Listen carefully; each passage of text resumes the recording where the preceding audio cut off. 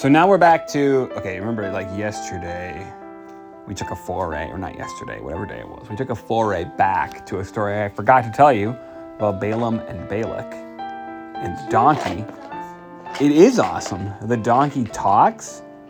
Jesus stands in the middle of the road with a sword. No, not Jesus. It is Jesus. It's the angel of the Lord. The angel of the Lord is Jesus. And then there are some like awesome prophecies. And for some reason, Balak is dumb and keeps trying, even though Balaam is like, bro, I'm only going to say what God says. And then God keeps blessing Israel. Anyway, so we're back to, remember, Joshua and the children of Israel have come into the land of Canaan, and they conquered Jericho and then Ai. And God has told them to kill everyone. Everyone in the land of Canaan. He wants them all gone. There are 2 reasons he wants them all gone. Number 1, they are all wicked. And he has been trying to get them to repent and believe in him for a very long time, and they will not do it. They do evil things to people. They cause problems for people. It'd be the same as if, like, imagine if there was somebody in town who was a murderer, and the police said, we got to arrest that guy, and we got to kill him because he keeps murdering people. I mean, not kill him. The police would arrest him, and then the judge would, either put him in jail or sentence him to death. Well, God is the judge of everything. And he decided, this has gone on too long. These people are doing all these wicked things. They need to be gone. The second reason is that he had promised, not the children of Israel, the Canaanites. The Canaanites were the people that lived in the land of Israel before the Israelites. So when God promised the land to Abraham, he told him, I'm going to give your descendants this land, but not yet. The time of the Canaanites isn't yet over, meaning God was being patient with the Canaanites, giving them time to repent. Now, the time for the Canaanites is over. So God wants to use the Israelites to drive out the Canaanites from the land of Israel. There weren't. If there were any, they could repent and come and join the people of Israel like Rahab did. Remember Rahab? Rahab did repent and believe in the true God, and then she got to join the people of Israel.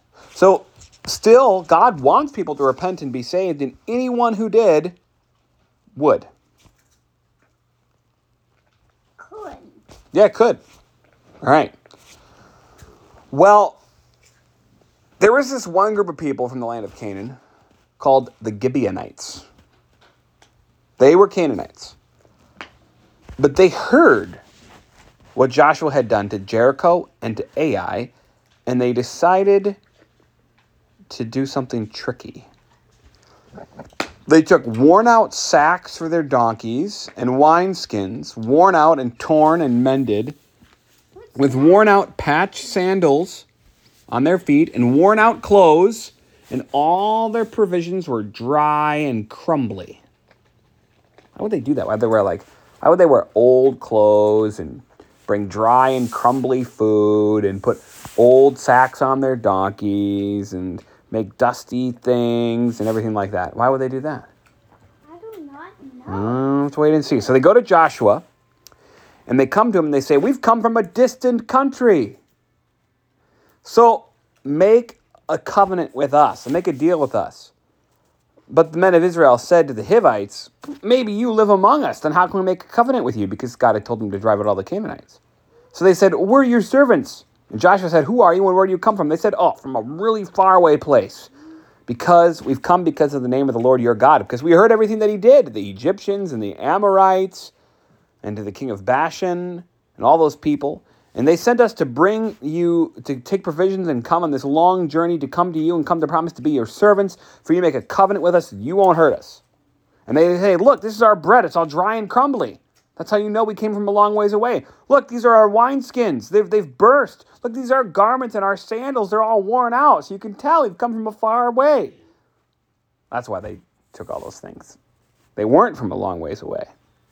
But Joshua agreed, and he made peace with them, made a covenant with them to let them live, and they made a promise. Well, at the end of 3 days, they heard that actually they lived close to them. And they came to the cities, and their cities were Gibeon, Chephirah, Beeroth, and Kiriath Jearim. But the people of Israel did not attack them because they had sworn by the Lord, by Yahweh.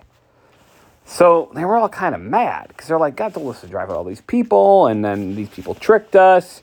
They said, we've sworn by the Lord not to touch them, so we're not going to do it. So we're going to let them live, but they're going to be our servants. They're going to be cutters of wood and drawers of water for us. So he said to them, Joshua summoned them, and he said to them, you deceived us when you said you were from a long ways away. So you are cursed now, and some of you will never be anything but servants.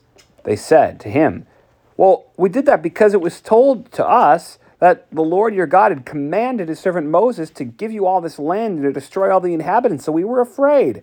And now we're in your hand. Do whatever seems good to you. So he made them servants and did not kill them. And they joined the congregation of Israel as servants.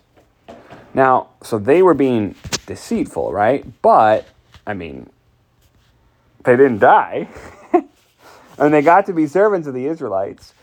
And some of them are going to end up being believers because of that. So all in all, I mean, it kind of worked out. I mean, like, some people would say no, and some people would say yes. So, like, was it good that they were lying? No.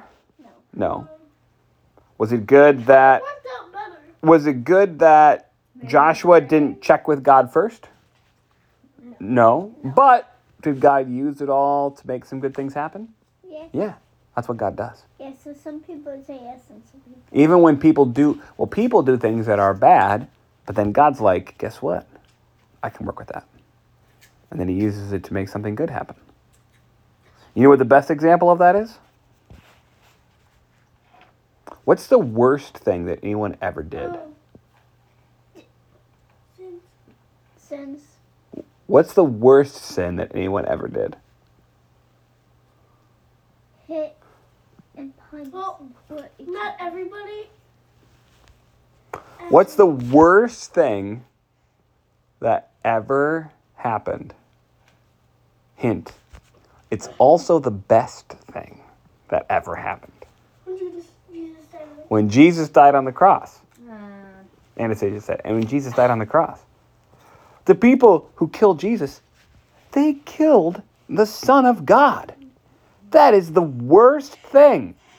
But it was God's will that Jesus should die for the sins of the world, to save the world. So it was also the best thing that ever happened, right? God planned it, and God used. That doesn't mean that the people who did it weren't sinning. Of course they were. No, there were two, three. What? Three. Three what? Like, best thing that ever happened. What three? You can't say die without the resurrection. Well, yeah, because he rose from the dead, yeah. When Jesus was born, because Oh, well, it's all connected, right? Yeah, his birth, his death, his whole life. when he died on the cross, and then Yeah. this one happens, but when it gets Right. Yep. All right, so then there was a king, and he was the king of Jerusalem. But this is a long time before Jerusalem was owned by the Israelites. Jerusalem doesn't get taken by the Israelites until the time of King David. King David basically goes, hey, I want to take that city. So he does. And then he makes it the capital. So they had heard what Joshua had done to Ai, and they joined together with some other kings to go and fight against Joshua. They said, let's make an alliance. We're going to go and attack the Gibeonites, for they've made peace with Joshua. So remember, the Gibeonites are the ones that were tricked Joshua into making a covenant. So they do this. There are 5 kings of the Amorites. The king of Jerusalem, the king of Hebron, the king of Jarmuth, the king of Lachish, and the king of Eglon. And they gather their armies and they go to fight against Gibeon. And the men of Gibeon come to Joshua and they're like, they're going to come and attack us, right? Come and help us. You made this promise with us. Come to us quickly and save us. So Joshua went, he and all the people of war and all the mighty men of valor. Do you know what valor is? It means courage. A mighty man of valor means a great... It means a great warrior. So Yahweh told Joshua, don't be afraid of them, for I have given them into your hands. Not a man of them will be able to stand before you. So Joshua and his army came upon them suddenly, having marched all night from Gilgal, and they took them by surprise. And the Lord threw their enemies into a panic. So they were all terrified, and they're running away. Run away, run away. And they struck them down with a great blow and chased them. Probably turns into a route. Yeah, oh, they did. So when it turns into a rout, the other people are running away, and God wants them to defeat them completely. So they're running away, and Yahweh, the Lord, threw down large stones from heaven on them to help destroy them. And there were more who died because of the hailstones than the people who were killed with the swords of Joshua's soldiers. At that time, Joshua spoke to the Lord because they were winning this battle, and he said this right in front of everybody. He said, "Sun," as in like the sun in the sky, "stand still at Gibeon, and moon in the valley of Ajalon." And they did. The sun stood still, and the moon stopped until they completely defeated all their enemies. There has been no day like it before or since, when the Lord heeded the voice of a man and made the sun stand still, for the Lord fought for Israel. So they returned and they captured those 5 kings and they executed them. Joshua said, "Open the mouth of the cave and bring those kings." So they brought the kings, the ones that I mentioned before, who came and fought against them. And they said, put your feet on the necks of these kings. And they did it. And Joshua said, "Do not be afraid or dismayed. Be strong and courageous. For thus the Lord will do to all your enemies against whom you fight." And Joshua struck them down and put them to death. And when the sun went down, they took them down and buried them in the cave and put large stones against it. And Joshua captured Makkedah, must have been a town near there, and defeated it, and just like he did to the king of Jericho. So then they kept conquering all these different places. I'm not going to read all the names. There's lots of names of all kinds of different places and all kinds of different cities and people that used to be part of the Canaanites in the southern part of the land of Canaan. And they conquered them and drove them out, as the Lord said. And then they're going to go and conquer other parts of the northern part. And they're going to slowly conquer all the people of the land of Canaan. Well, almost all of them. This brings me to one other point. There's another reason that God wanted to drive out all the Canaanites besides that they were wicked. He wanted to give this land to Israel, and he didn't want any of the Canaanites left. He told the Israelites, if you leave some of the Canaanites, they're going to become a thorn in your side. Imagine if you had a thorn in your side all the time. It'd make it hard to do anything, right? I've had a thorn right here at school. Imagine if you had a big thorn in your side all the time. You couldn't take it out. It would be a real problem, wouldn't it? It would stop you from doing things. You could do things, but it would hurt. Maybe it'd be a little bit like mom having stomach pains all the time from a baby. Except that's just from a baby. Curse it, baby.